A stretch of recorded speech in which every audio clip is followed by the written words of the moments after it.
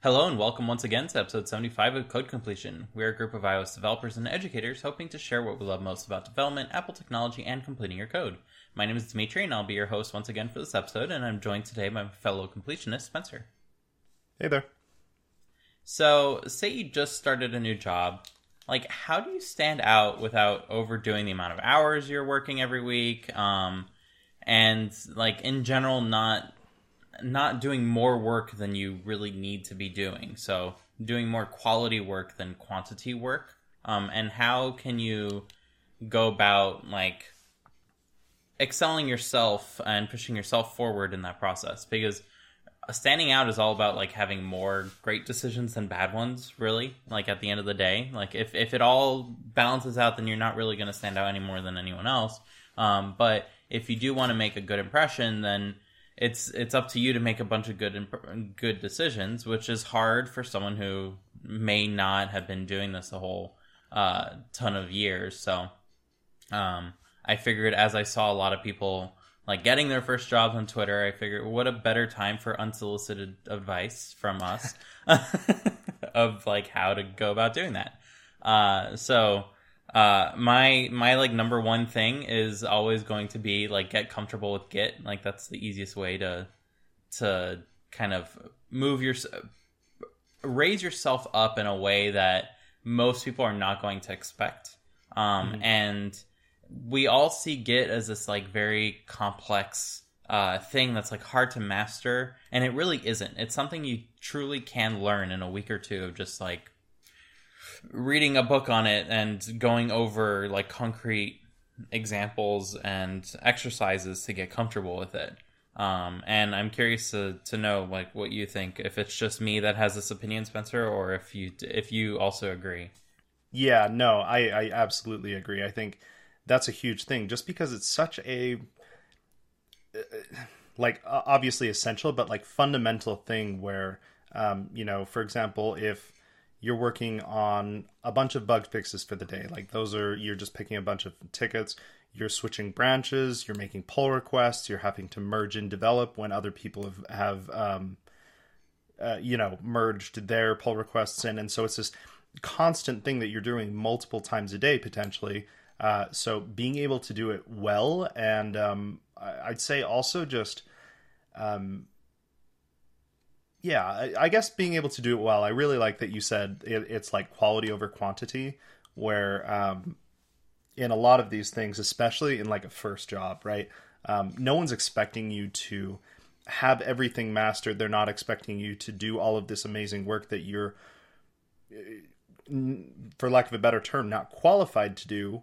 But I think Git is one example where you're probably expected to know how to do it at a basic level. But like Dimitri said, if you can get really good at it, knowing how to already make pull requests, maybe you're for example, I only used GitHub before I got this job. But at work we use Bitbucket.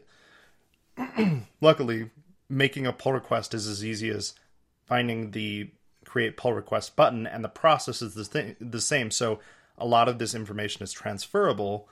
But had I not had that information beforehand, then it would have been hey, how do I merge my code in? And that, that takes time away from someone else. And I'm sure that they're happy to do it, especially if you were a junior. But having, again, that fundamental knowledge of something that you'll be doing potentially multiple times a day is, I think, huge in general. Not to mention getting into, sorry, real quick. Not to mention getting into, being able to deal with merge conflicts and these things that maybe are a little bit more pernicious to deal with, but ultimately you're going to run into. I think that, I guess, really the name of the game here is being as independent as you can be, while also, especially if you're a junior, realizing that they're not expecting you to be 100% independent, and I don't think any developer really is.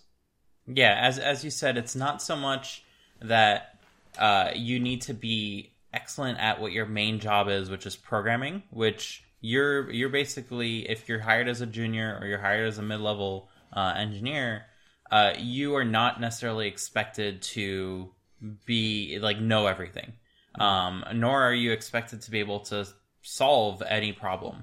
And the skills that like we'll go over in this episode, I feel like are skills that are adjacent to that, that anyone can be good at. It's all about good work ethic more than anything. Yeah. And Git is just about like knowing how Xcode works, like knowing where the buttons are, knowing how to be effective, knowing how to command click to find like where code is located. Like all of those things are not about being a good problem solver and knowing how to fix any problem with code. And as a result of that, there's something that anyone can like immediately be comfortable with, right? So I think that's the magic of Git, is it is just a tool that you can learn how to be comfortable with just by practicing with it on your own. So as you mentioned, like a PR in GitHub is the same thing as a PR in Bitbucket or a MR merge request in GitLab. Right. Like they all use different terminology for the exact same topic. And it's something you can do in your own pet projects. Like instead of committing everything to master or main, like go ahead and make a branch, go ahead and make a PR, go ahead and write up your PR, go through that exercise, because in that process, you will have to review your PR and you will find issues. So like there's no better way to like really get good at something, at something, than to practice it. And like this is one of the easiest things that you can practice on your own, and you can make situations for yourself where you're going to have merge conflicts. Like start a branch doing one feature and say like, okay, hold, I just found a bug, let me pause this branch, make a new branch for that bug, and then go ahead and commit that one first. And as a result, your second branch is going to need to be rebased, or you're going to need to merge stuff. So that's like, there's no better practice environment than with yourself. Because worst case, you can go ahead and like fix it and you're not damaging other people's code, right? My favorite like technique, just duplicate the folder in Finder. Like make a copy of it that you know where to copy that code from. You don't need to know how to use the reflog and all that to like undo a rebase that went wrong. No, you can just make a copy before you do something that you know is going to be terrifying in Git. And keep doing that until you're not terrified by it, right? Absolutely. I think that's like one of the best parts about Git is you can essentially simulate, these complex or maybe tough situations by yourself. You don't need someone else to do it. I mean, heck, you could make a private repository on GitHub, and so no one would see any of the work that you're doing, but you can not just be committing on, locally, but you can be interacting with the remote repository and be making these pull requests. And I mean, a lot of the times I'll, commit something, push it, and then when I'm ready to make my pull request, you can see the diff of what you're looking at, what's going to be submitted in the pull request. And I'll be like, oh crap, I didn't even mean to commit this file, and I just happened to just, gloss through it when I was committing in the first place. So being able to know like that there even is a diff that you can look at before you actually submit the pull request is nice. And just finding these tools that help you, I guess, improve your workflow. But just knowing what tools are available, I think is kind of a huge thing, if that makes sense. So. Mm-hmm. Yeah. And that pre-review really helps you hide your sloppiness, right? You can go ahead and see, like, oh, I have 4 work in progress commits in a row. Like, there are commands in Git to interactively rebase and rename those commits and squish them into one, and really make things look more professional, right? It takes 5 minutes at the end of working on a feature to go ahead and, rebase off of main, because main changed in between. So you just have your commits on your PR, not your old commits and then a merge and then your old commits and then another merge and then your old commits. Like, you can clean that all up so that way you only have something clean to present. So this is like a proposal that you're making to the rest of the team, right? You're saying, hey, I think we should add this code in. You want to make that look the best it can, and your team will respect you for doing that work. Another great way of doing this is in your PR, like include a screenshot of before and after. How do I get the before? I just made all these changes. Just switch to main. Just switch over to main, take a screenshot of, or a screen recording. It's super easy in the simulator now. Command R. You might have done it accidentally as you try to build and run and the simulator was active. Yeah. So you can record a quick thing, drag that onto your PR. It will upload. And then switch back to your branch, record that same thing with the fixed behavior, and then go ahead and drag that over as well. And then you can go ahead and show, like, hey, this PR has this tangible difference. It's not just like a bunch of changes to the view controller and constraints that no one really knows like what the change is. Like you can directly go ahead and see it, and then guess what? People are going to be a lot happier to review your code as a result of that because it's going to be a lot more clear what exactly it's doing, right? Yeah, I even yesterday had a great example of, I think like a very, I guess, constructive PR where a lot of the times, you just list out the things that you changed. But there was this one thing that I was trying to kind of communicate some information to the user, and I wasn't quite sure. It was going in an alert controller, and I wasn't quite sure if it was necessarily the best format. And so what I did was exactly what Dimitri said, where I took a screenshot so they didn't have to, comb through the code, but they could see like an actual working example with the strings that get interpolated and everything. And in my pull request, the comment, I said, hey, I'd like feedback on this. I'm submitting this code, but if there's a better way to do this, let me know. And my boss came in and showed me kind of a better format to do this, especially with localization and stuff.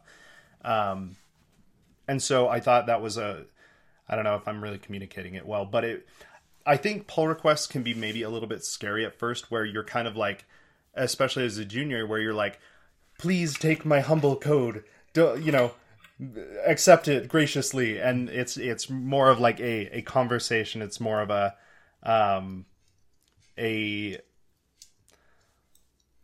conversation or a dialogue, and saying, hey, this is what I've got. But also like one thing that's huge is don't be offended when someone comments on your pull request and says, hey, can you change this? Or they reject it and say, do this instead. They're just looking out for probably potential bugs in the future, and they want to make sure that the code works in general. So don't take it personally, I suppose, if that makes sense. And you can always ask, like, why? Like, yeah, can you absolutely. Explain? And you can ask why in a non-condescending like way. You can say like, hey, I want to understand, like, why is this better? Like, I made the change, but why does this improve things? If you don't understand, because that will help you be more effective in the future if you understand the reason as to why you're making a change here or there, right? Yeah, absolutely. So good stuff overall. I mean, Git in general, kind of isolated as your, within just your own work, is crucial, but also the collaboration tools that kind of get extended through, GitHub and in these remote repositories and stuff are just good to practice. I think a huge thing, like Dimitri said, is making sure that you're maybe at the very least, if your pull request is well written, if that makes the title and the comment of the pull request is well written, I'd say the commit messages probably should be pretty good as well. But at the very least, make it into like this coherent message saying, this is what I changed. And, most of the time that's all you need. But like I said, the cool part is you can add screenshots, like Dimitri said. You can, like I did yesterday, start a conversation and say, I would love actual feedback on this. Will you please check this out and make sure that it makes sense, right? Because you're one person, and even probably as a senior, I'd assume, Dimitri, there's things that you don't maybe know 100% are the right thing. And you need to get feedback from someone that is not so close to the code that they can't see potential other issues. Yeah, and everyone has, like, you can't know everything. So everyone has, like, deep dived into one topic or another, and they are exceptional at that. and may know nothing about something else. Like Git is extreme example, an excellent example of that, because there has not been a team that I've joined where there's not a senior developer that has no clue how Git works. Like it's just part of joining a new team. There's going to be someone who knows a ton about programming that knows nothing about how to do something well in Git. And it's entirely because like they never needed to like push themselves in that regard. So they never learned it. So you coming in as a junior that does have like very good concrete Git knowledge about how to do things like a rebase, how to go ahead and rename your commits, how to navigate a complex merge conflict. Like if you are able to do all of that, you are already going to be a prized member of the team, because most people are going to be like, they're going to be scared of even learning what might take them a week to learn, which is the most surprising thing to me, as to like why people resist kind of learning this. They're just more intimidated than anything. So it absolutely is like one of the easiest ways to impress in a new team on a new job. I did want to follow up too. When you're making your PR, be concise. I think I mentioned this briefly, but if you come across another bug while you're fixing something, like A, write it down, B, make a ticket for it, and then tackle it later. But don't necessarily just fix it along with what you're doing. Like, if your PR does not have a concise message of like, hey, I'm working on just this one thing, it's going to be more difficult to review afterwards, because whoever's reviewing is going to be like, okay, what does this piece of code have to do with any of this? And they're going to be confused. Whereas if you submit a separate PR while you're making your main one, saying, hey, I fixed this little thing that I ran across, then that is going to be merged in instantly, and no one's going to think twice about it. So if you can, like, that is tremendously useful to other reviewers, and it's going to lower the resistance they have towards reviewing your code. And they might prefer to review your code over someone else's code, like if there's a bunch of stuff to review, because yours is going to be easier to review as a result. Yeah, definitely. And then I guess as the final bookmark on the Git conversation here, review other people's code. Like, yes, as the newest person to a team, like, a code base is intimidating. There's a ton of stuff that's already there. You have no clue how any of it works. The easiest way for you to start getting acclimated to code is to get acclimated to the new code coming in, right? So every PR that comes in, even if you don't understand all of it, go ahead and read through it. Go ahead and ask questions, like say, hey, how does this impact this other part? Everyone knows you're new, so it's totally fine to ask those questions. And especially in that context, because they can go ahead and reply in line, and it's completely asynchronous, not necessarily taking up too much of people's time. So that is a great way to really get comfortable in a new code base when it's often intimidating at first. So just kind of work on that thing that they told you to work on, but at the same time, anytime a new PR comes in, like, be involved. Even if you don't understand it, like, ask questions. Maybe spot something that is like potentially off. Like, you can directly start contributing, even if you didn't contribute any code yet, because you're still kind of understanding the area that you're set to be started on, right?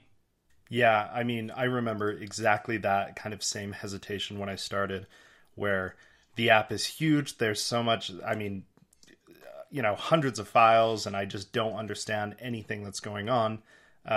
But looking at pull requests, sometimes there was, a print statement that didn't need to be there anymore for debugging, or there was like a to-do comment, and you could just even comment like, hey, did this get fixed, or should this to-do be removed? And even that, is constructive in itself just for cleaning up the code, and it also shows that you're trying to understand the code at the very least. You're not scrolling through the PR just to say, oh yeah, looks good, and then approve it, but you're taking the time to read the lines and make sure that there's nothing glaringly obvious, I suppose, if that makes sense. And you'll get more familiar with it as time goes by, but I'd say even from day one, you could start reviewing pull requests and not have the same hesitation that I had to do that. Yeah, and if you're making a PR and it's not complete, like you didn't nail every single thing and you identified the things that you didn't nail, like as long as you mention them in the description, or even better, make a ticket for all the things you didn't do yet. Like, I didn't do unit tests yet. I don't understand our unit testing infrastructure. I'll tackle that soon-ish. Here's a ticket for it so no one forgets. That is way more valuable than someone else pointing out, hey, where's the unit tests? That's huge, yeah. So, like, anyone can identify what they're missing. And it sounds odd to point out, like, the flaws in what you just worked on. But being upfront about that means that you recognize that those flaws exist. And two, you have a plan of attack to kind of make them better, right? Yeah, you're not... I guess it just shows... I don't know, foresight, I suppose, in saying, or at least like you said, recognizing maybe you don't have everything, but pull requests can get really unwieldy sometimes. So something that we're trying to work on is making sure that if you have some story or some bug that is massive, it could probably be broken down into smaller, less complex parts. Just for sanity's sake, both for PRs and for UX and everything, UX, QA, and just kind of getting things down to sort of lowest possible, well, maybe not lowest possible, but a reasonably bite-sized bit of kind of work to both fix and test and everything like that. So I don't know if that makes sense. No, definitely. So moving on past Git, because I can talk about Git for hours as I have in the past. Another great way to kind of impress without doing much work is to document your code. And this can be as simple as just writing documentation headers for methods, explaining what the method does, not just like retyping the name in a slightly different way, but making sure that is more complete for all the work that you touch. Is going to leave a good impression, because that means that, one, you are noting down all the aspects that you didn't necessarily think of, you didn't necessarily think was important to keep around long term, but you did anyways, means that future you and anyone else on the team will understand what your code is doing. And this goes further into like line by line comments for something more complex that you're doing. If it's not immediately clear why you're doing something in a certain order, outline that order. Go ahead and help the reader along to better understand what the code you're trying to write is doing. Now, that's not an excuse to not write good variable names and stuff like that. Sure. Use them in conjunction. Don't repeat the same terms. Use different terms to expand a reader's understanding of what is going on. Yeah, I think we've talked about this before, where in like the method documentation, right, you don't just kind of exactly regurgitate what the title of the method is, but try to explain it in a different way and kind of get a different perspective or just way of thinking about what the method is doing, or just be more in depth as well. I think inline comments are nice, and obviously you don't need to do it for every single line of code, but if you do have something that, like, for example, I can't remember exactly what it was, but about a month ago, I'd say there was some variable that was doing some math, either with time or file sizes or something, and I couldn't, off the top of my head, exactly figure out what each number kind of represented, but there was an inline comment that said, like, this is I don't know, the amount of time times whatever. I don't know. I can't exactly remember. But it was nice for me to easily recognize that it was like actual legitimate math instead of some random numbers that were just, being put into a result. I don't know how to explain that well, but think nice. Of if you have 5 times some variable plus 0.3 times this other variable. And you're like, Yeah. what's the 5? What's the 0.3? What are these two other variables? If you have a comment where you outline the formula, it's A times B plus C times D, where A is this, B is this, C is this, and D is this. And if you outline that, it's going to be way easier for someone that's, reading that to go ahead and know how to best interpret it, correct? Yeah, exactly. That's a great example. Yeah, so once again, like, documenting your code is something that is a skill in itself. Like, you need to learn how to write and how to communicate to be able to do that effectively. But it's something that you can practice on your own, because you will, in your own project, run across some code that you wrote 2 months ago and have no idea what it's doing. But if you documented it, you might have an inkling of a better understanding of what it's doing. And if your documentation was just like off and you still need to spend another 10-20 minutes to really understand it, then you can fix that documentation to better include like what you needed to rediscover. And be cognizant of that, because then you can go ahead and use what you learned there for any documentation that you write in the future. So it's something that just practice makes perfect. Like, one of my favorite sayings is practice makes permanent. If you don't try to make improvements while you practice, you're going to be stuck in that old habit that you keep practicing. So do try to improve along the way to get to a better place, because if you just practice without making any changes, then you're not really going to be better at it. Yeah, quality practice. My piano teacher always said perfect practice makes perfect, which kind of now seems like an oxymoron, but I get what she was getting at now.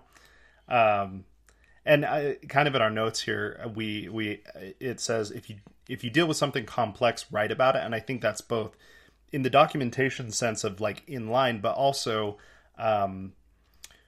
if you have, my boss, I think, was working on something with like a rendering pipeline. And that's like way above my pay grade, but he did some really cool, we use Notion. So we made, kind of a more long form documentation, but it's got graphics on, how it deals with transitions between two clips and everything. And it was a very good reference to understand this very complex thing that I definitely don't understand, but could get a pretty good grasp on. And I think that's like the biggest thing with documentation is it's helpful not for you now, it's helpful for you in the future, but also for everyone else as well. So like the amount of time that you can save just between your entire team, if they ever need to touch that code, is huge, because then they have some reference that they can kind of get a jump start on their understanding, to be able to, dive into the code a little bit easier. I think a lot of what kind of we're talking about and what we will talk about is it comes down to like being proactive, I suppose, and not waiting for someone to tell you to do it, if that makes sense. Like, obviously, you don't know what you're going to work on in a month from now, so you can't really be super proactive about that. But if you are proactive about, Git's kind of a daily thing, you kind of have to do that. But like being proactive about documenting your code, that would be awesome. No one's going to ask you to do it. But if you do it, people are going to notice. Yeah, but if you're like, oh, hey, I just worked on this entire feature, here's some documentation in Notion, or again, at the very least, you're documenting in line, you're organizing your code well and everything. That's huge. I mean, that just shows, again, being taking the initiative and really putting yourself out there to say, I could have just wrote some really bad code that was, or maybe not bad code, but I could have not organized my code, and I could have just kind of said, yep, it totally works. Have fun, QA. But if you write documentation inline, great. If you write documentation, maybe you tell QA how they can test this more effectively, or whatever right steps that they need to do. There are a number of ways that you can be proactive and not, and that doesn't mean you're going over your 40 hours a week, but it just means that you're making the best use of your time that you can while you are working. I don't know if I'm necessarily getting the point across, but just making sure. Yeah, it's even something you can do before you do the coding. So say your day is just starting. You're about to learn about push notifications. No one on the team knows about push notifications. No one's added it before, but we need to add push notifications to the app. Someone needs to go ahead and learn about it. Go ahead and start a document in Notion or a markdown document in a documentation folder of your repo. And start taking notes, start outlining your idea, how you're going to go ahead and implement what you've learned from other things that you're researching. Make a design spec that's going to, or an engineering spec that's going to really outline how to implement this feature. And as you're writing the code, modify that with any changes that need to happen, but you already have an outline. You know exactly what you need to do. It's been outlined for you by you. You have all your notes. And those notes can then be shared with everyone else. They don't just sit in your head. You don't need to like remember them afterwards. Like, okay, what were the steps I took? So there are so many like use cases for this that, as Spencer said, like a complex rendering pipeline is an excellent example of this. Your code is not going to outline that. The code is going to change over time. But if you have a complete vision of like how this should look with no code involved, then you know what to aspire the code to be able to do in the future. If you make changes to the code and it doesn't match up with that, then you can raise some alarms and say like, hey, this is breaking our spec. Our spec was designed to do it this way, and this no longer matches that. We should either A, notice that that's a bug, or B, update the spec accordingly and rethink the design accordingly.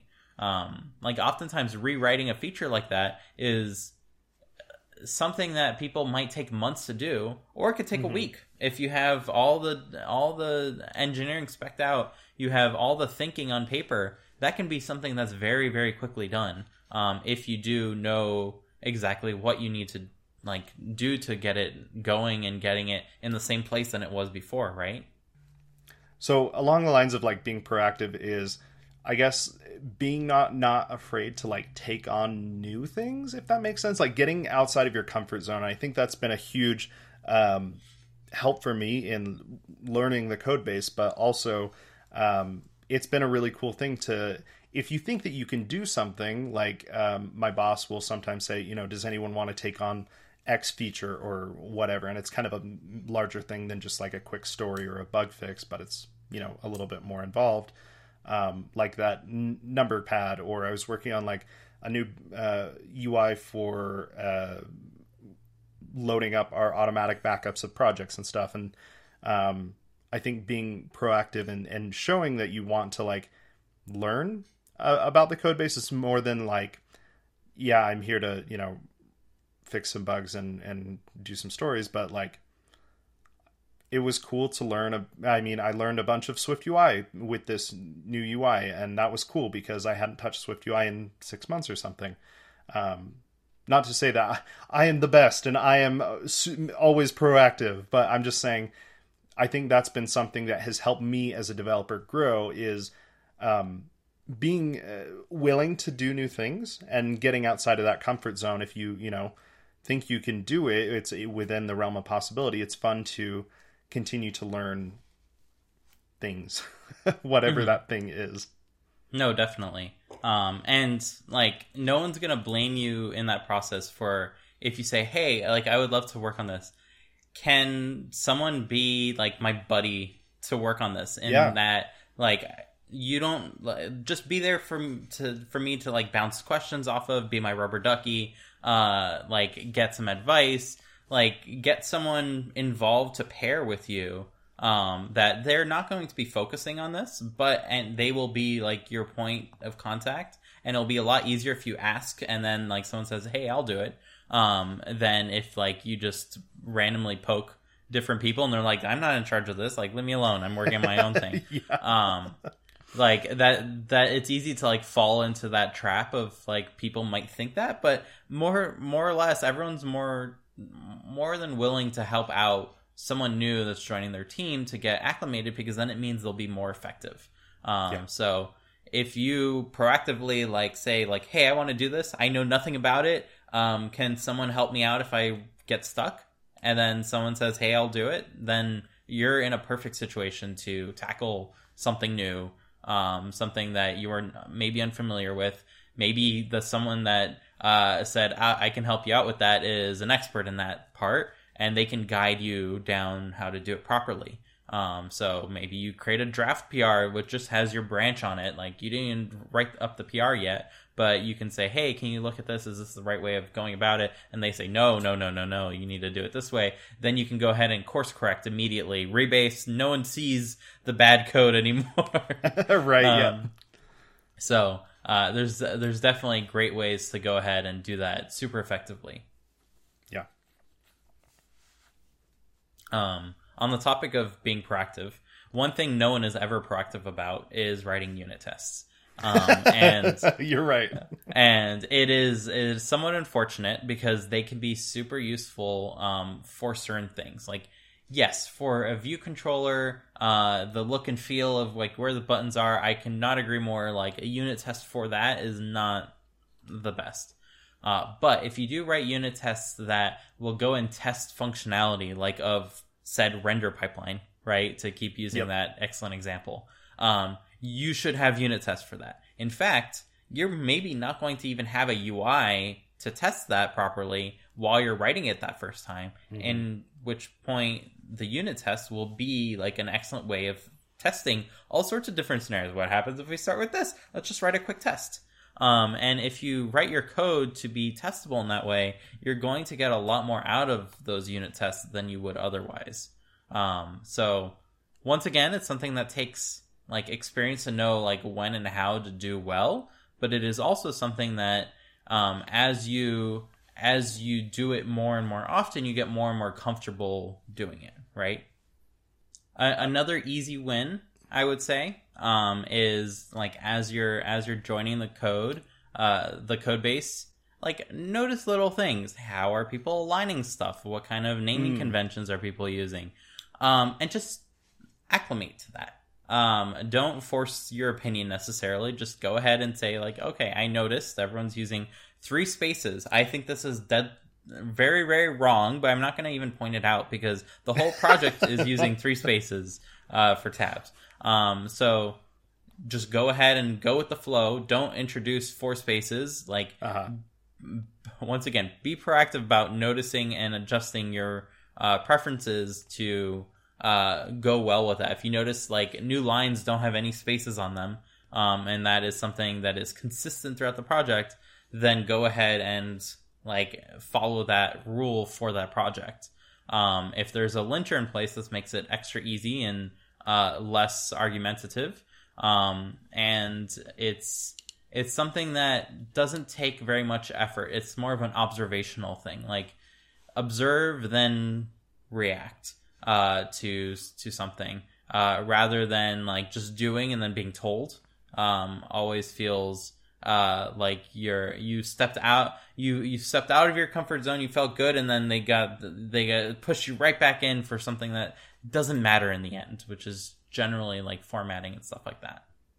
Yeah, both I and others have had questions about code style. A lot of the code is consistent, but as we're like moving into writing more Swift, for example, there are a couple things that just maybe haven't been clearly defined.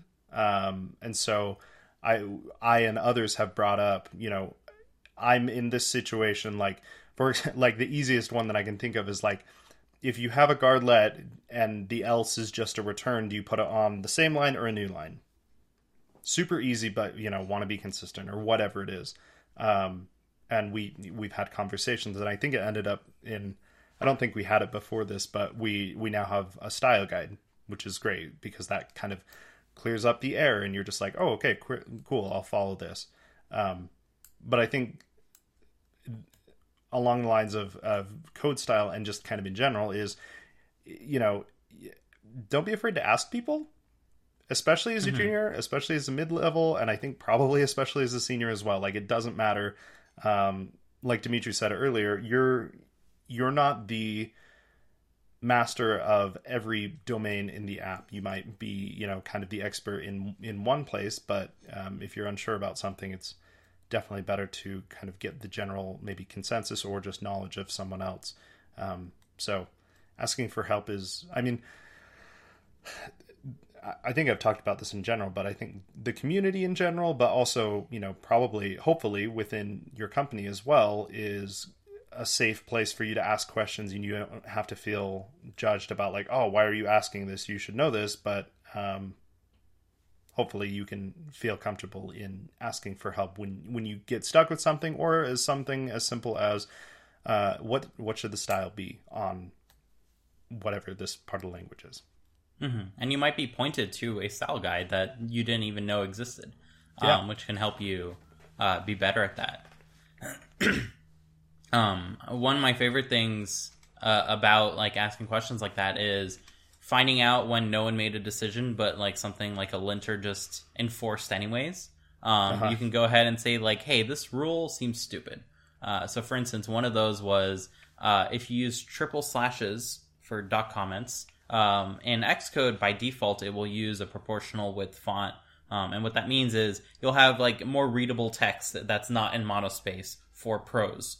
And I love using those to document the code in between, because then it's super clear what's a comment, what's not a comment, based on just like how wide the characters are. And your eyes just like can glue to either one like variation, like all the code that's in different colors, or the other variation, which is all the text that looks different. And you can go ahead and read through that very effectively. Now, the linter that we were using, by default, it was like, hey, you're not allowed to use dot comments inside the method body. And I'm like, this is a stupid rule. So I brought it up and I said, hey, everyone, I think this is a stupid rule. We should change it. And everyone was like, yeah, sure. Like, no one had any problem with it, because no one was necessarily using that aspect, because it didn't matter at the end of the day. Another stupid rule is like line limits. When do line limits come up? Well, like, sure, you might have a very tiny screen, but most of us have like 27-inch screens. Like a lot of us, except Fernando, Except for Fernando, yes. So like most people have their editors to wrap, which means that you're never going to even hit these issues to begin with.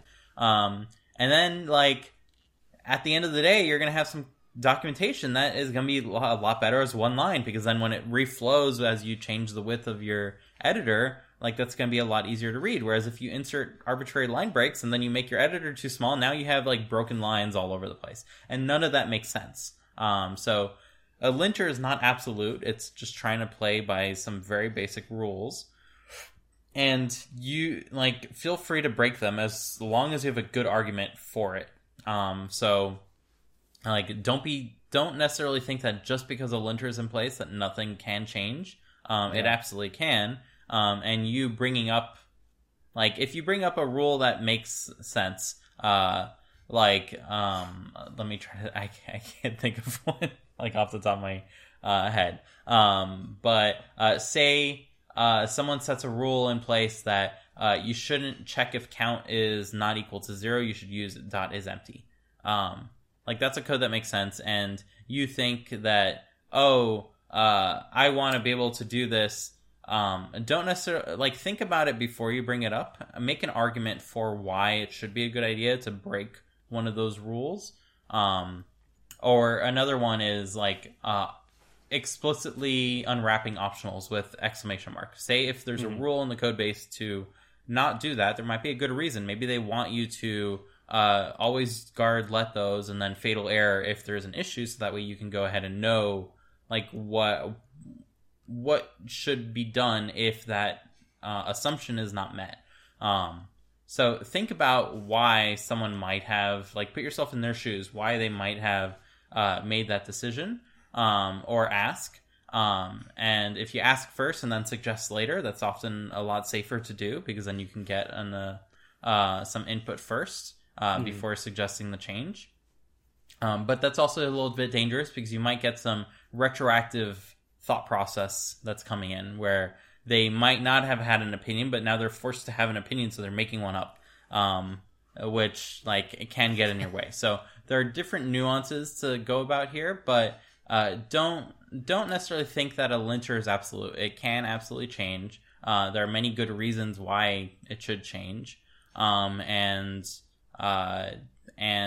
if you can just stick to the style of the project in general, then you're gonna bump heads with a lot fewer people that way, and that's going to make it a more pleasant experience in the long run.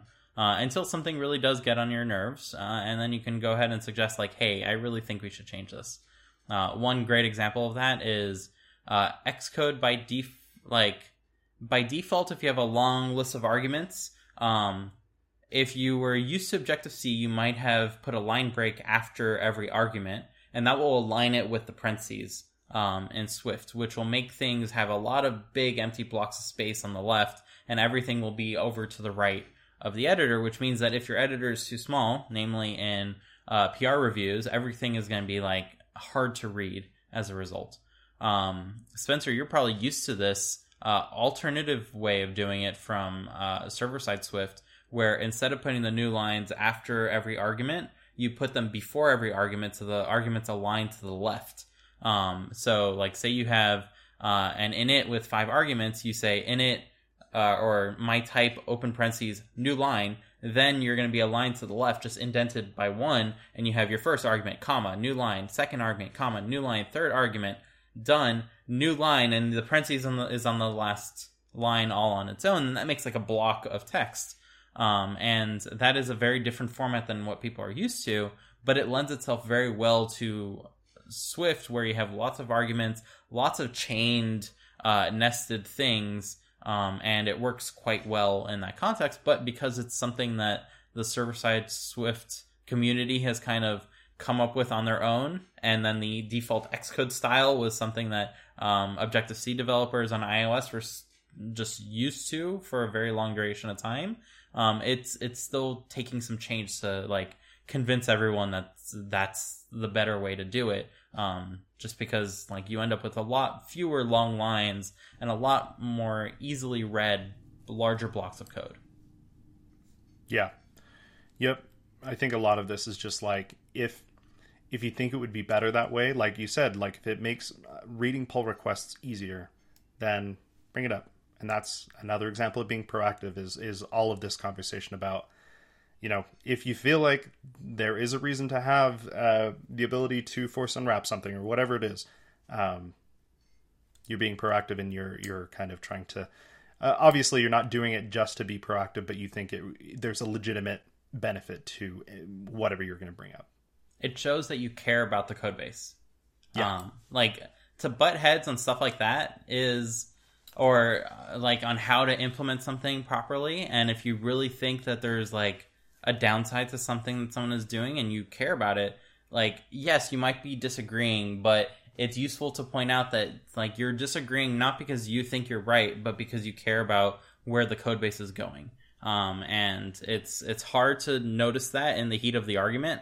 But it is something that is important to remember and to point out, like, especially when you're not part of that argument, to kind of like settle things, in a way that you're not attacking another developer for, the way they think something should be done. You're really just caring about like how to best improve things.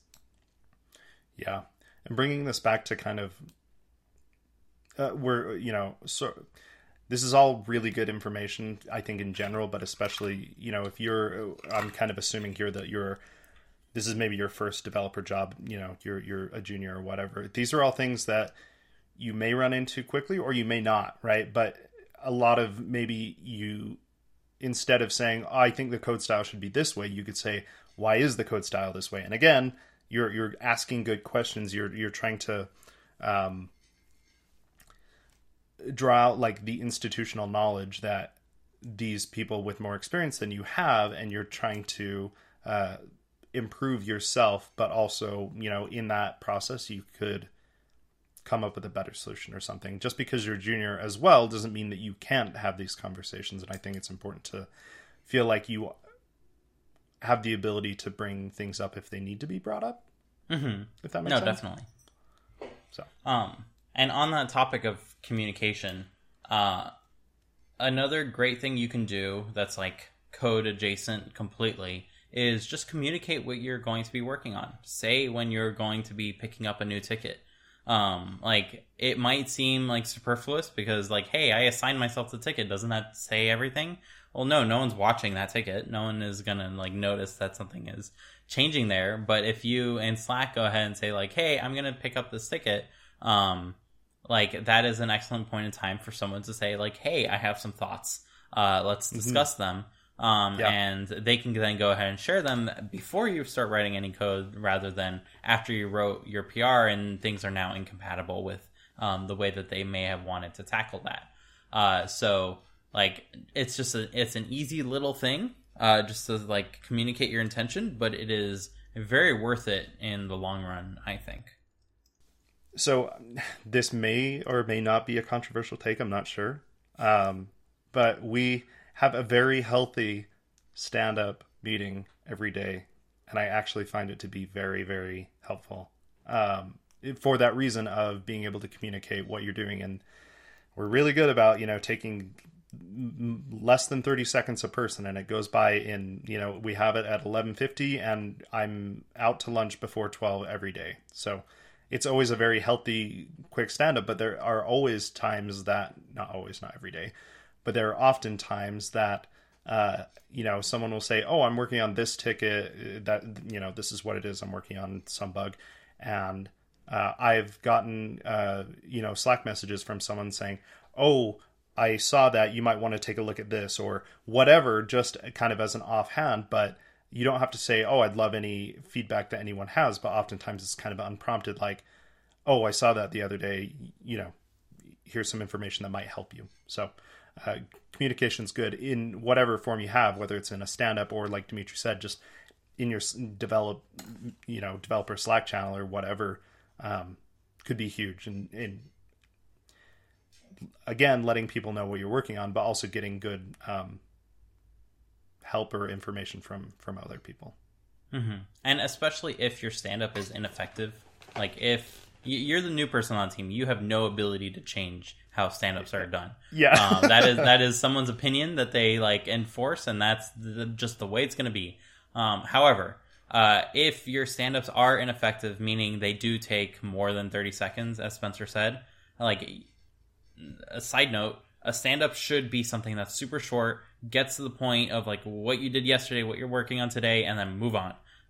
You're not discussing how to implement something. You can do that after the stand-up. Once everyone has gone, let other people sign off, and then like tackle those issues. Like say, hey, Spencer, can we stick around to talk about X? And if anyone else wants to talk about it, like stick around as well. You're not holding up the entire team. Yeah. I have had like weekly meetings where it's just 40 minutes of, oh, let's go through like these tickets one by one that impact one person each. And it just takes so long.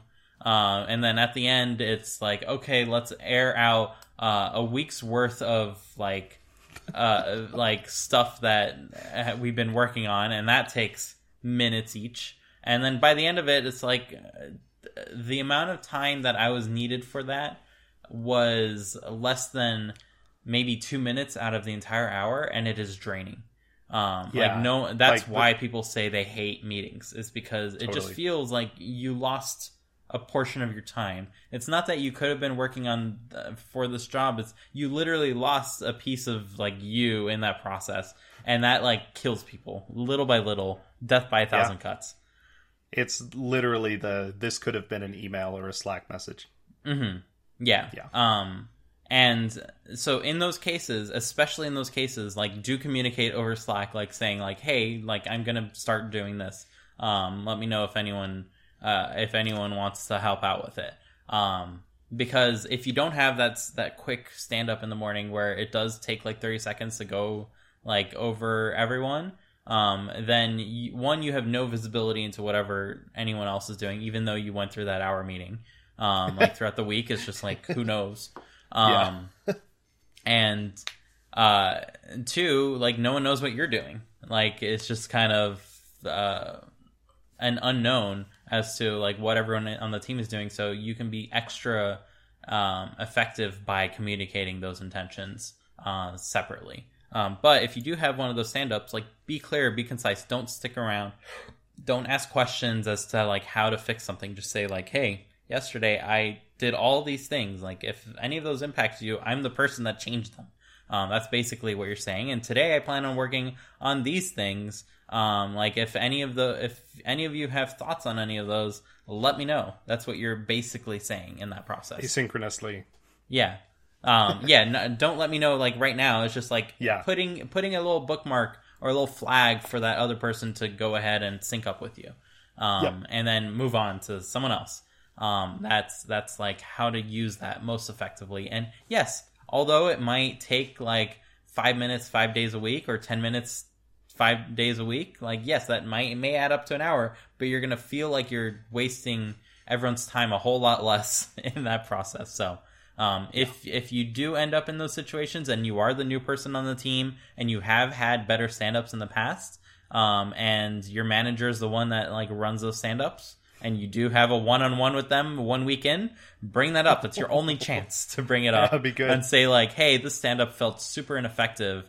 In the past, I've done things this way, and it went a lot more smoothly. Again, I don't know. I don't want to like change things if you have a different reason as to why you're doing this. Maybe they're doing that because no one was paying attention to anything.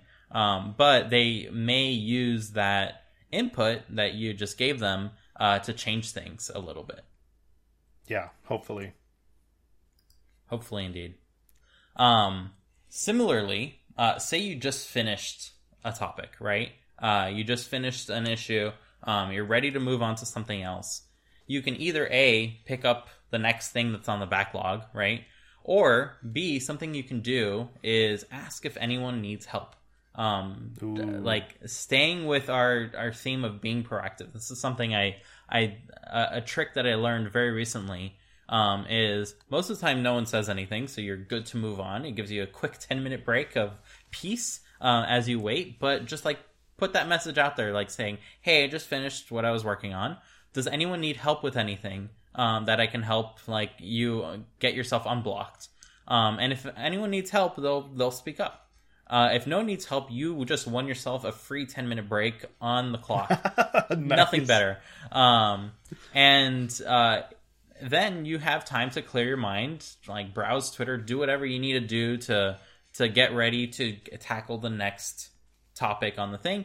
And no one is going to complain that you were there wasting 10 minutes asking if anyone needs your help. Like, not a problem at all. So it's like it's the biggest win to teamwork, I think, that I've like recently picked up. And I highly recommend everyone use this quick trick to win 10 minutes of your time back several times a day. Yeah, I'm curious to see what you think about that. Because I learned it just recently, and I thought it was like, yeah, that makes total sense. Plus, I get a free 10-minute break that I'm not complaining about. Yeah, it's like a work-life hack. I love that. Yeah, I'm gonna try that. I mean, I think from my position,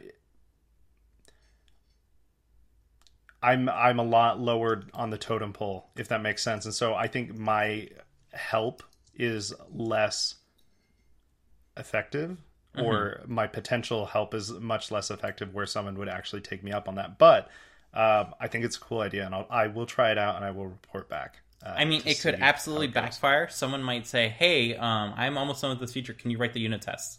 Like, it can totally like go the wrong way. But you will learn about that feature very well by writing those unit tests. You'll probably break their code in ways they weren't expecting because you're a different like head on your shoulders and you think differently than them.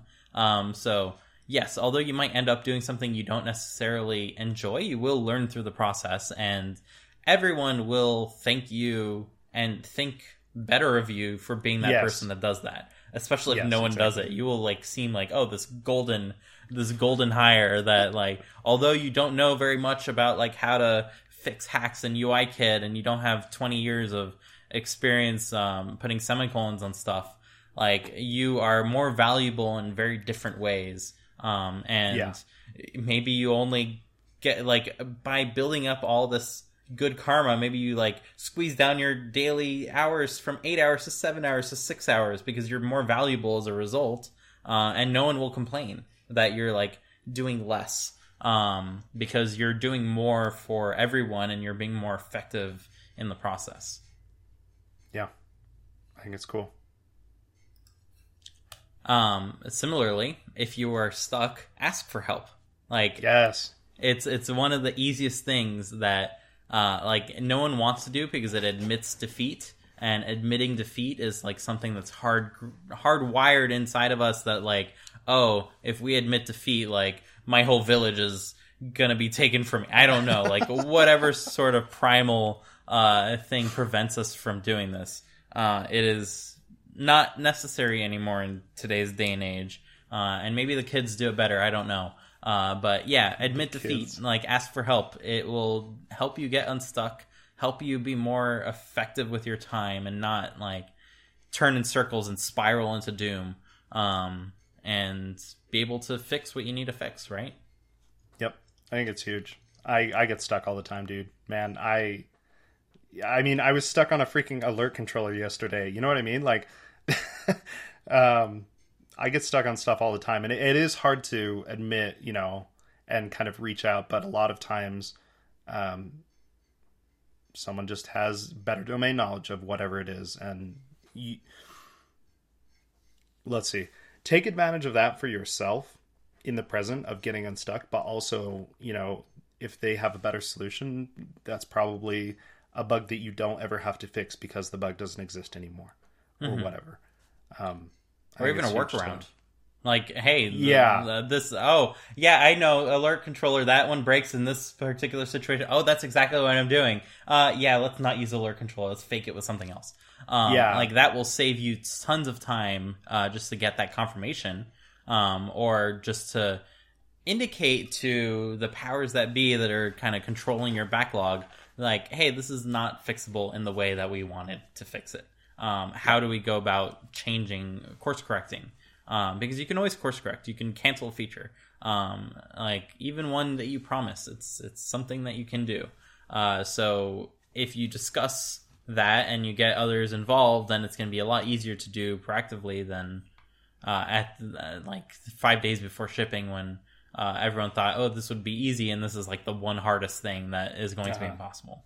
And like as a final tip, and again, this is another one that I learned very recently, when you are suggesting or when you need an opinion about like how to go about solving this, you're like, hey, I don't know what to do X. Never ask an open-ended question. Always try to have like a default. Like, I'm thinking about doing it this way. Does anyone have any problems with that?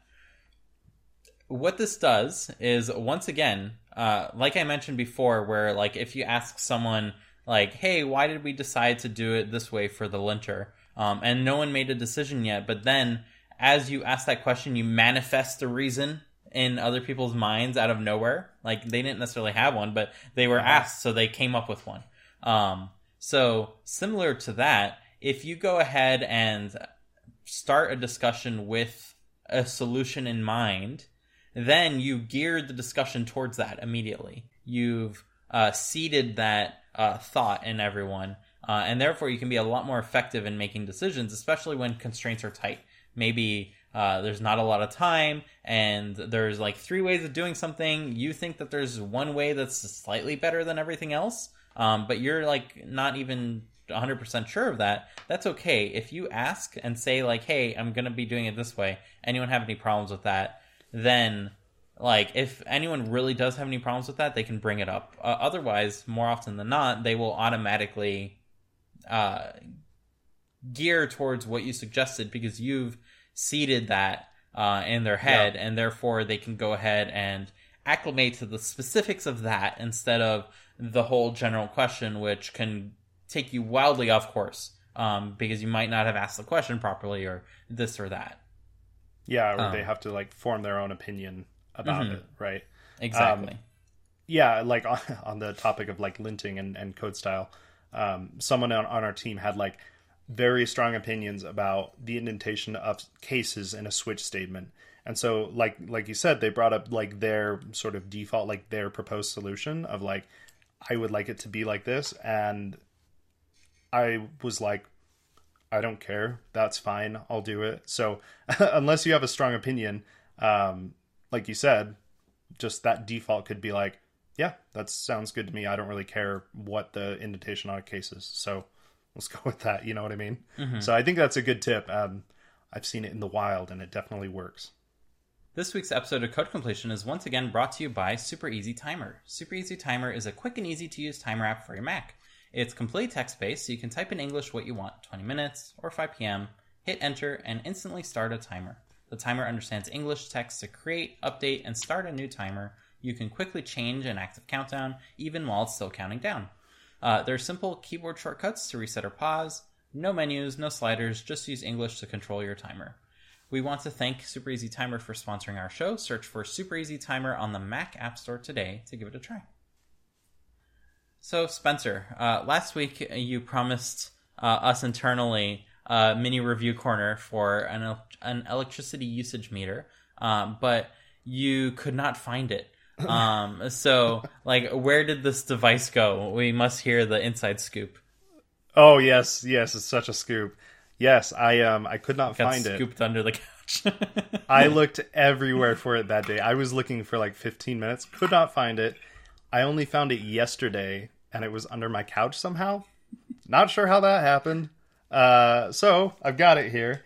In my quest to know how much energy is either being used, being used for my devices, for which knowledge I will probably do nothing about, I have now bought a energy usage meter for just things that plug into a normal wall outlet instead of like a USB device.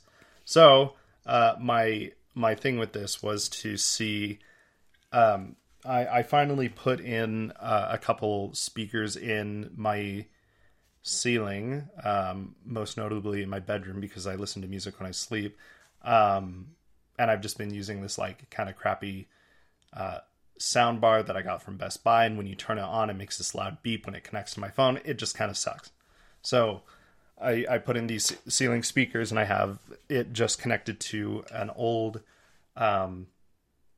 it's connected to an amp, but it then for the sound, it uses an Airport Express, which I think that's one of the cool things that Apple did was they made it so that Airport Expresses can be used as AirPlay 2 receivers. So I've just got an aux cable plugged in the back of that, goes in the amp, and it runs to the ceiling speaker. But with that is the amp control of like volume, turning it on and off, and everything is you need to put in like these wall, like a light switch panel with an IR remote, and it's just kind of a pain. So it has a serial port, so I made a quick Vapor app to just parse the serial output and send serial send a serial command back to it to control it that way. And I just made a quick app with Swift UI on my phone to do that. But my question was like, I have to run the Vapor server on something. So what is the, what is the energy usage of that? And so I have this old 2012 Mac Mini that I just threw it on. And it works great. Just plug its, the serial USB cable. And so, yeah, I really bought it for this, but it can, be used for pretty much anything. So I don't think it has the stats on it anymore.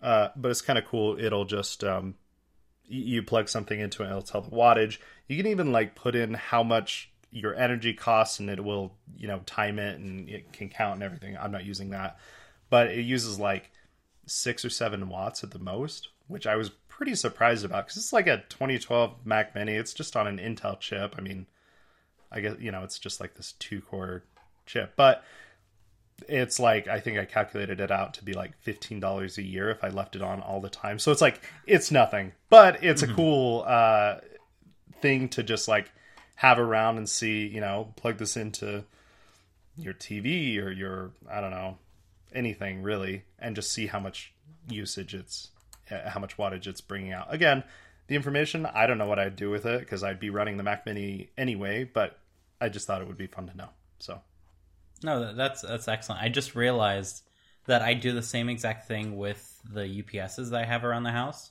So I use them more to like see how much energy is being drawn, more than their backup capabilities. And I found that, I just realized that I did that once you were showing me the little meter. I'm like, that screen looks familiar of like a wattage readout. And I'm like, what was I doing to do that? And I was like, was it a light switch? Yeah, I had a light switch in the past where like when you plugged it in, it like measured like energy usage. And then I was like, oh wait, all the UPSs I littered throughout the house, they will read out like wattage, and that's the setting that I set them to because I'm more interested in that than anything.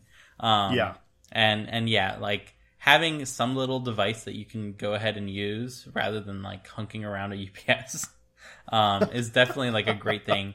Just from like a curiosity thing. Like you said, it only costs $15 a year, so you're not going to do anything about it. If you calculated that out to $1,000 a year, you are immediately going to go ahead and be like, let's not leave this on 24/7, or let's get some other device to go ahead and have that responsibility, right? Yeah, for sure. Yeah. I mean, $15 a year. If it was $30 a year, I wouldn't do anything. But, if it was running at 95 watts all the time, I'd be like, not sure if this is worth it. Just looking here, it was $22 on Amazon. Yeah. So, kind of a cool thing just to see what's going on. And you can use it in multiple places. Yeah, exactly. And it is not, filled with heavy lead acid batteries. Mm-hmm. Yeah, and it's way easier than having someone outside that's like looking at the meter and trying to understand how the disc spins correlates to how many kilowatts are being used, and then timing for like 5 minutes is like, okay, have the machine on. Is it spinning faster? Yeah, that would be a pain. Mm-hmm. But yeah, that's another way of doing it. If you need to know how many kilowatt hours something is using, is to get a reading at the start of the hour and a reading at the end of the hour with a device like included or not, and you can get a rough idea as long as you don't turn on anything else. Yeah. But yeah, so yeah, that's awesome. I might want to get myself one of those, just because, as you said, like throughout the house, you just don't know how much everything is using. You have those energy saver what are the yellow stick energy star? There you go. Stickers that everyone like claims, oh, my device uses this much, and it's like, who knows if that's true or not? Who knows if that's true in your environment? Like, you might be in a hotter environment or colder environment. Your fridge might be overworking or underworking. Like, you really don't know. So the only way to know is to measure. And this is a great way of being in control of that, just an extra little tiny bit. Yeah, I don't know why I never really thought about this, because like if you ever go up to bought a new TV. I think I said that a couple episodes ago. I didn't really realize how much like energy usage a TV takes. It's like a couple hundred watts when it's on, and it makes sense. TV gets hot. That's a lot of LEDs to push, but I never really thought about that. Then I looked up the wattage. I'm trying to find it now. I don't know if I can. Oh, of what they claimed. Find it.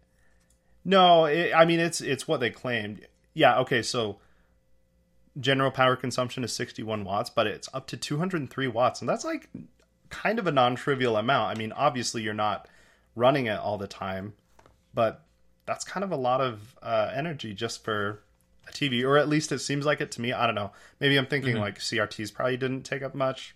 Not really sure what my point of reference was. Do you think so? Probably. I guess powering that electron gun, maybe.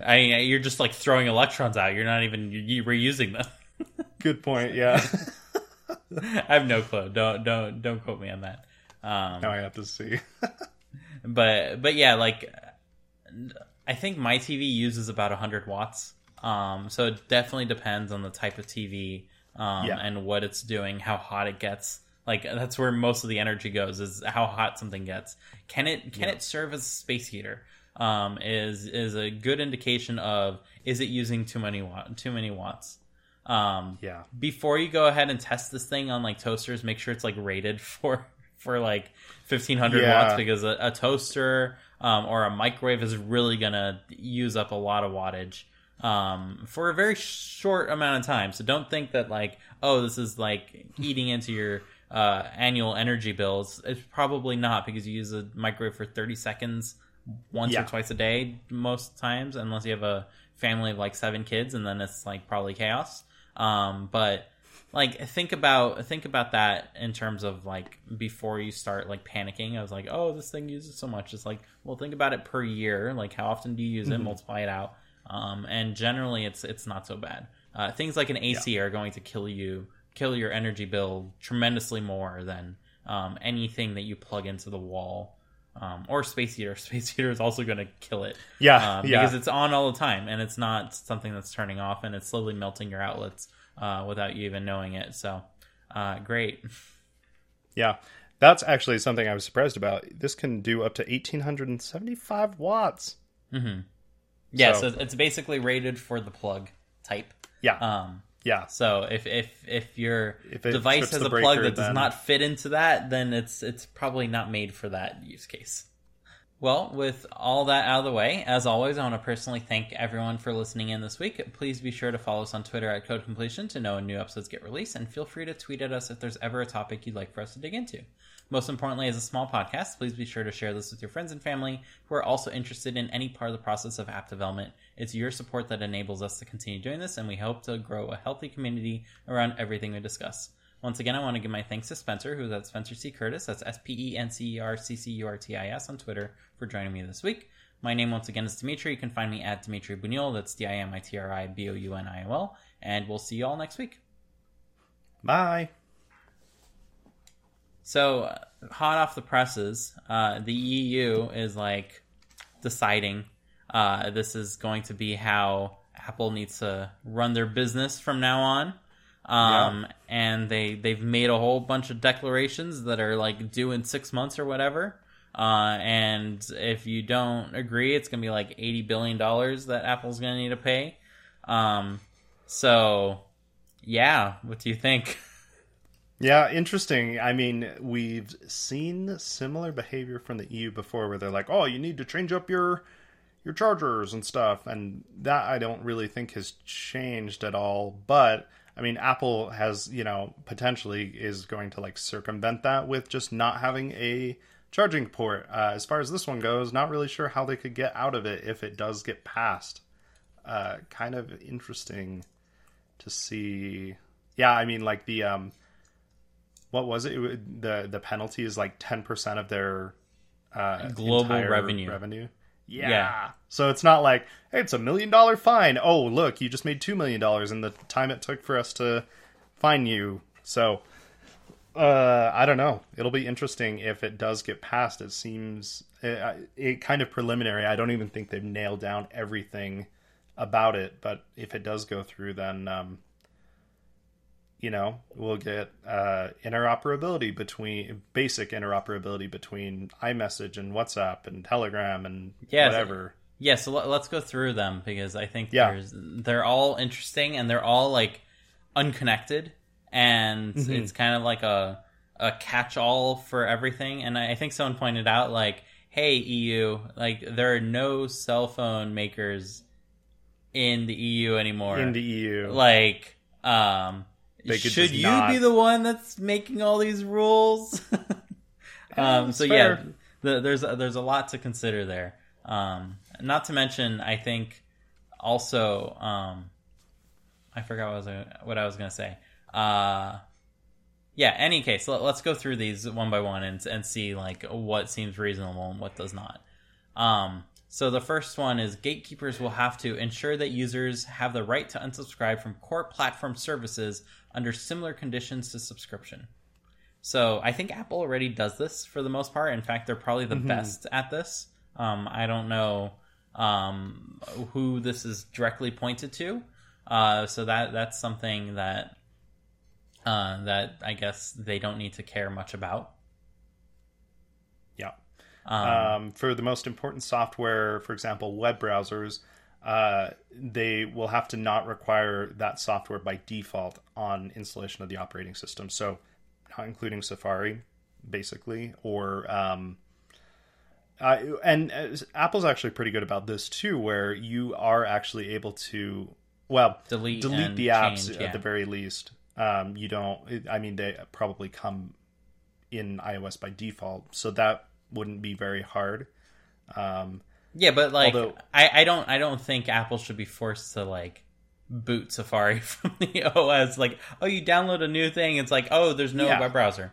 By the way, the App Store is also a web browser, so you can't download apps. Like, sorry. Yeah, you're gonna need an AOL CD. Yeah, that goes in your Lightning port, by the way. Ooh, Lightning to CDR reader, sweet. No, just a CD. Just jam it in there. Oh, okay. Yeah. So the thing with this is like, does this also include app stores? Like, is this kind of where they're getting like, oh, now Apple's going to have to open up multiple app stores or let them install another app store? I'm not quite sure if it falls under this or not. Yeah, I think it's mostly on the past like Microsoft and Internet Explorer kind of messaging where there is a monopoly of one web browser and everyone is kind of forced to adapt to it, and therefore Microsoft is no longer allowed to offer that by default. I do think this feels a bit more overreachy than it needs to. Like as you mentioned, like Apple is doing a fairly okay job at saying like, hey, you can use other web browsers even though they're based on WebKit. They have to be based on WebKit. Like, this makes no mention as far as like how things need to be based or what kind of code they are needing to use. So presumably none of that will change. I think no one none of the regulators even know anything about that. Yeah, you know what I mean. Yeah. So that's an interesting thing. The next one is ensuring the interoperability of their instant messaging services basic functionalities. Again, like iMessage interops with SMS and that interops with everything else. So I don't know what this means. Does it mean that they have to rewrite iMessage so anyone can plug into iMessage? Does this more mean that WhatsApp needs to be rewritten to like work with SMS? Does that mean that WhatsApp needs to make cell phones because SMS only works on cell phones? I don't understand. I would assume that it's probably like without going through SMS, but like a data only protocol, general protocol that everyone uses would just be for my assumption. EU. Yeah, that would suck if they get that, but we don't. Mm-hmm. Like, again, what are the chances? And I think these chances climb every single time this topic comes up, that Apple just says, EU is not worth it. Yeah, I think that's fair. I think they could totally do it. At a certain point, it feels like there's like so much extra stuff to do for the EU that maybe they just decide it's not worth it. Hey, you want an iPhone? Go to the UK and buy one. It's not too far. The UK would probably be very happy with that like mentality. So I know it probably won't happen, but it could happen. It's probably cheaper than $10 billion or $80 billion of lost revenue recurringly. And the EU can't do anything if Apple's not doing business there, you know? So I really don't know. Yeah. Let's go to the next one. All right. Allow app developers fair access to supplementary functionalities of smartphones, for example, the NFC chip. And I think that was actually something that we didn't have access to for a while Apple did. Is that right? Yeah. I mean, it makes sense. I mean, they make the device. They are controlling the hardware. Why should all software be able to control all the hardware that's on the device? Saying, is that, like, I couldn't remember if that was an example where, yeah. No, and that's fair. Like, should all apps be able to control the battery like processing module on the device to like eke out extra juice? Like, is that something that is now allowed by this? Like, can I overclock my A15? Yeah. Like, sure. Like, yeah, more power to the people But is this going to be something that's good for everyone, or is it just going to be like an unnecessary rule where now instead of getting extra chips that do gain more functionality over time, like the NFC chip, where it was just for Apple Pay originally, but now it can be used for all sorts of different uses, even on older devices.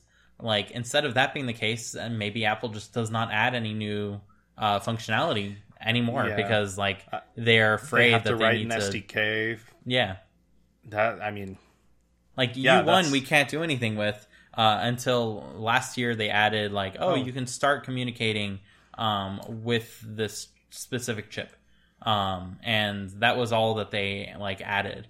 Maybe there's more that they're going to be adding like down the line, and maybe that allowed them to add the U1 chip very early on.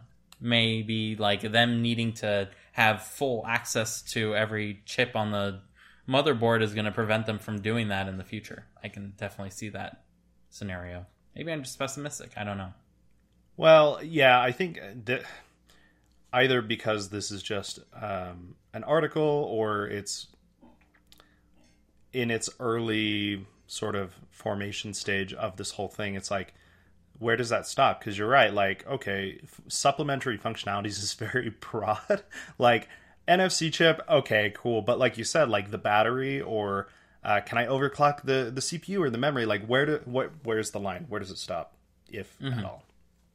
Can I control the individual SMDs of the circuit board? Like, what? Yeah. It's not there's a fleshed reason out. you can't do any of that on iOS devices is because, like, you're better off not touching it ever. And the moment you do touch it, then you're probably going to break your device like permanently. So yes, the case might be made like, but I might be able to eke just about extra, like a little bit of extra information, and this is my device. I should be able to do what I want with it. And like, sure, I guess, but I don't think this. I think there's a should limit. be. Yeah, I think there's a limit. I don't think this should be general functionality that's like open to anyone to be able to code in an app. I think if you really want to be doing this, you should be jailbreaking your device, which you can do, and doing these shenanigans on your own. And it should not be a mass market like mandate to go ahead and do those things. That's fair. Okay, next one. Give sellers access to their marketing or advertising performance data on the platform. So, yeah, I guess like basic analytics is something that Apple already does. Maybe now it has to be a whole lot more information. Maybe that has to include like customer information. I don't know. Doesn't ambiguous. seem very Apple targeted, in my opinion. I think our analytics are pretty dang good. Yep. Inform the European Commission of their acquisitions and mergers. I think that's pretty public anyway. Like, it's not like Apple buys a company and no one knows. You know what I mean? Yeah. But now it has to. Now, even if it has nothing to do with the EU, like they want to know. I guess that might be another case of like overstepping bounds. And then in terms of things that they can no longer do, so Apple can no longer rank their own products or services higher than those of others, which is called self-preferencing. And I know there's like a lot of debate on like both sides of this. Like, one, this is Apple's like platform, so why should they not be able to like push stuff that they made? But likewise, if you are selling a store, if you have a store, you shouldn't be able to promote your stuff over competitors' things, namely after the fact. Like, a competitor always exists, and then you say, hey, look at my thing. The competitor never existed. They're way down there. So I can see like why we need rules like this. That said, like the part where it's like you can no longer do anything, I think it's like a fine line, and then just striking it in one direction kind of demotivates a company from ever like improving their platform. Which, like, yeah, I'm not sure what's the best way to go about that problem. Yeah, I think it goes both ways, and I definitely can see the appeal of completely zero preference, but also there's something to be said for ranking Safari above other browsers because it's secure and it's going to stay up to date with any security vulnerabilities, where some random other browser that someone's just made, well, I don't know, that's maybe a bad example because he uses WebKit, but Apple, I don't know, I feel like from a security and kind of safety point of view, I would trust an Apple app of some type rather than someone else's. So preferencing in that way, I'm like, maybe that's a good thing. But I can also see, the downside. I don't know. Yeah. They can no longer reuse private data collected during one service for the preference. They can no longer reuse private data collected during a service for the purposes of another service. So Apple cannot use anything they learned from anything to make anything else, I guess. No longer allowed. Yeah. You're too big. That seems weird. Like, how do you enforce that? I don't know.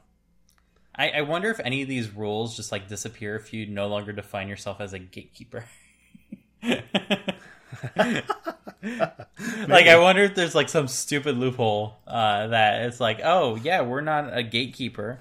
Someone else is the gatekeeper and they have to abide by those rules. Yes. Meet our subsidiary, Apple Store Inc. Gatekeeping.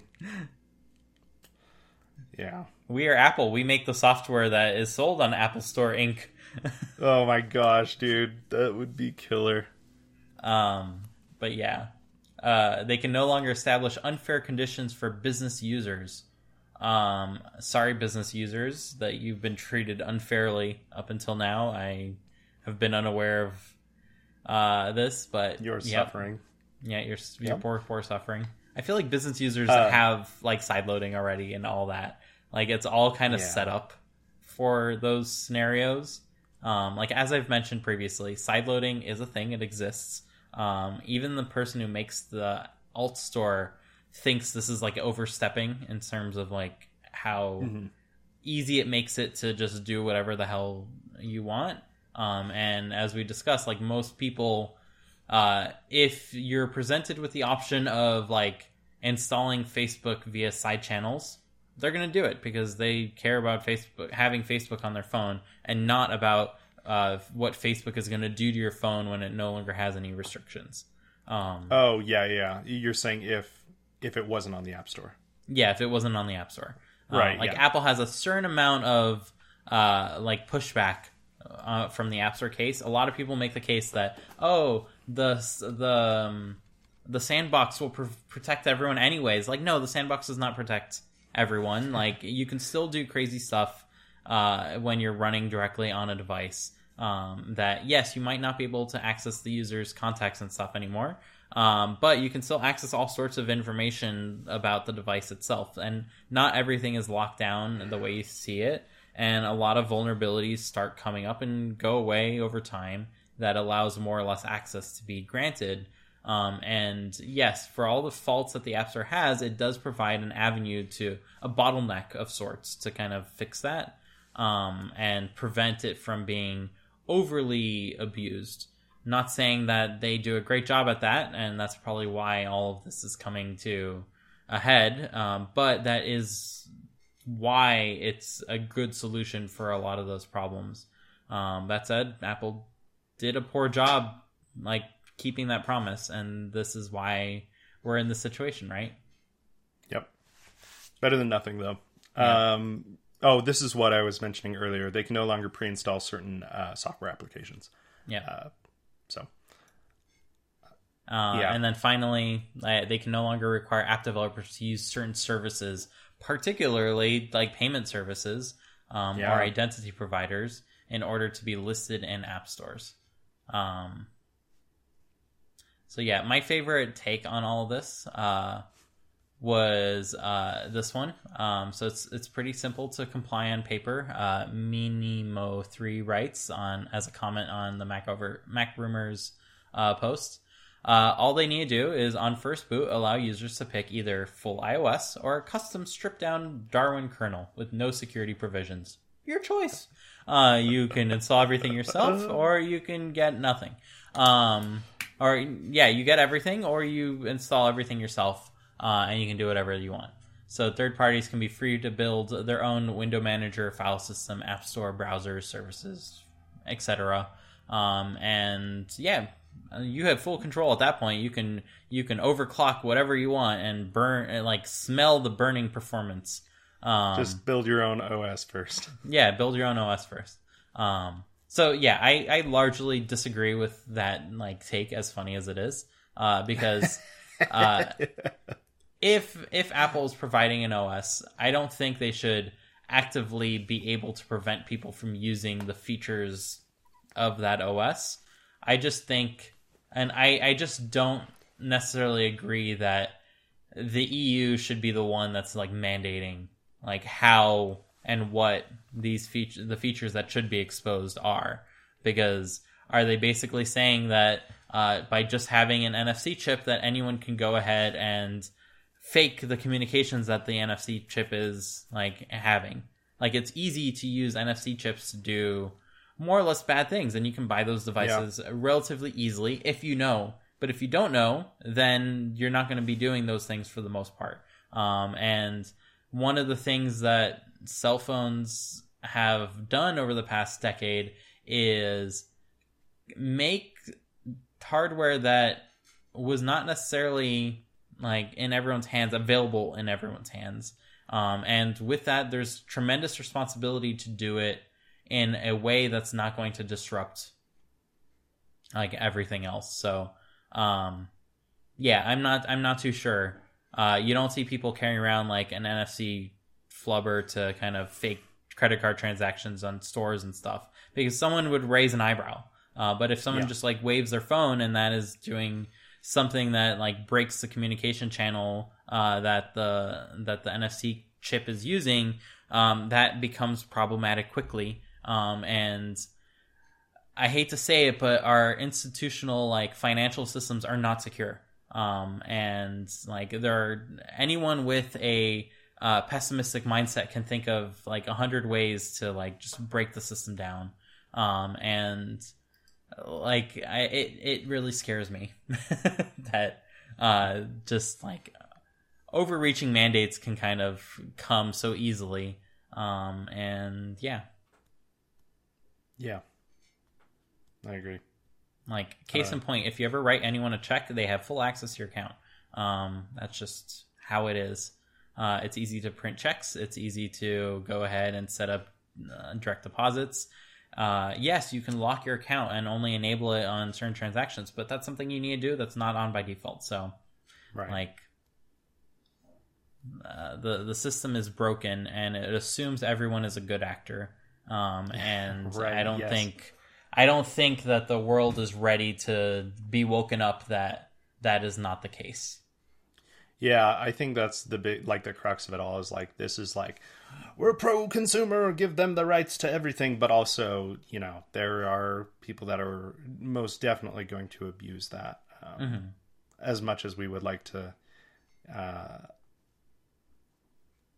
assume in a sort of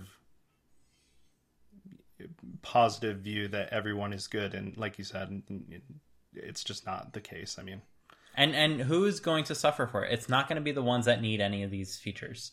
It's going to be the ones that know nothing about any of this and that are going to be fished into downloading a new OS for their phone that is mining cryptocurrency in the background that they have no clue of. Like, that is the ultimate outcome. That is like, the writing is on the wall. It happens with people with computers, and people don't trust computers anymore. Like, oh, I don't know how that thing's gonna work. Like, I am afraid to use it because it can do something that I don't understand. And those that are ever so slightly less afraid but still don't know anything end up with like a million adware things that get installed. And, oh, but the system is secure and it's sandbox. And sure, yes, it's sandbox, but it's also reading all credit card data that you enter into any website. Because we now have browser extensions, and those browser extensions can do whatever they want to do. And I think that's the part that makes me want to not agree with any of these opinions that like, oh, this kind of pro-consumer stuff is good. is I have seen direct family and friends that inadvertently suffer from like these parasitic pieces of software that are very easily installed, that on iOS are an order of magnitude harder to get installed accidentally and very easy to get rid of. Like, you don't need to do anything to get rid of them on iOS. Special, you just delete the app. You might end up with a profile that kind of like sneaks stuff in the background, but it's equally easy to get rid of that profile. And then your system is back to a safe state. Whereas on the Mac, good freaking luck resetting that. It's far easier to do a clean install, and to be sure that nothing snuck in, even in the Apple Silicon world where everything is quote unquote more secure, because any one piece of the system can become very insecure. And when that one piece is like the browser that everyone kind of uses, like, oh, just don't use Safari, use Chrome. And then there's a bunch of Chrome extensions that steal your information instead. And like, does that person need Chrome? No, they don't particularly care. They don't care about the battery life. They don't care about the performance. They don't care about the like it working for more websites, this or that. Like, they're using it for the most basic of usages, and they still have all of this stuff that gets installed. And that is the majority of people, I think. I don't think that most people are technologically inclined to understand how any of this works. And even if you are, like, you make mistakes, and you just have to end up with one of these things once, and it may be very hard for you to find out and eventually get rid of it. So yeah, I am not a fan of most of this like control. I think that for the most part, it's to my benefit as a consumer that like a company like Apple exists that makes most of the trade-offs that I care about. Because I could use Android, and I could care a whole lot less of this. I can use a Freedom Phone or whatever they call them nowadays, that you can install whatever the hell you want on it. I'm not interested in that kind of, in those kinds of use cases. And, it pains me to see the platform that I care about being destroyed in ways that I don't agree with, because there won't be an alternative after this, because everything has to abide by these rules. So Apple, I'm mad at you for like screwing up so bad that particularly we needed to get to this point. Despite agreeing with most of your decisions, like up until very recently, like you could have handled a lot of things more graciously. You could have said, hey, we support sideloading. You just have to do these 4 steps that are very cumbersome and already exist. Like, you can do these things right now. They just needed to like be public Sanction about it. it, so that way everyone can hear the word, oh, we support sideloading. You can support running your own app store. Like, yes, it's all possible. And it's all stuff that they could like clamp down on. But now we are going to be forced to have a much more easy way to do whatever the hell people want. And I think that's a downside, and that's a failure on Apple to kind of get the problem back into the box that it didn't need to escape from. That's fair. So, shame on you, EU, for not having nuance in your decisions. Shame on you, Apple. Yeah. Yeah, like, all of this could also be solved by the people making these decisions having sensible decisions. Yes. But, like, any sort of ambiguity can be taken both ways. Like, either a company can skirt around it because it's ambiguous in terms of, like, how it's being portrayed, or they can do nothing because it's so ambiguous that they're able to fine for any little thing. So there's like a whole bunch of nuance that's just kind of ignored by all of this, and it's a bit disappointing that we will have to see all of this in probably like 6 months, like very soon, as they come to get this in front of lawmakers to actually turn into law. And yeah, I won't be surprised if Apple just pulls out of the EU. And like, it's a good sized market, but it's maybe not that big of a market to them, you know? Yeah, it's not going to tank them for sure. It'd be a big old middle finger too, man. Woo! Yeah. And like if insane. Apple pulls out, then maybe Google says, yeah, maybe we'll pull out too. And then the EU is in big trouble because they just kicked out like everyone who's making cell phones. And maybe that opens it up for someone in the EU to say, oh, we're going to make a cell phone. Sure. And maybe that's good for the EU in general. But I hate to say a whole lot of people are just going to be buying externally. And you're going to be hurting them in the process, and you could have made better decisions that are probably more nuanced and less like sudden, that you could end up with a better scenario. Yeah. I guess what we can take away from this is that we really quickly need to set up an iPhone importing business into the EU. Yep. On the down low. On the down low. That's good money assuming that Apple is actually going to build. I know, but then we'll be the gatekeepers. Hey, who gatekeeps the gatekeepers, man? We'll have to the EU, I guess. The yeah, EU dang it, that doesn't work. Okay, bye everyone. All right, bye.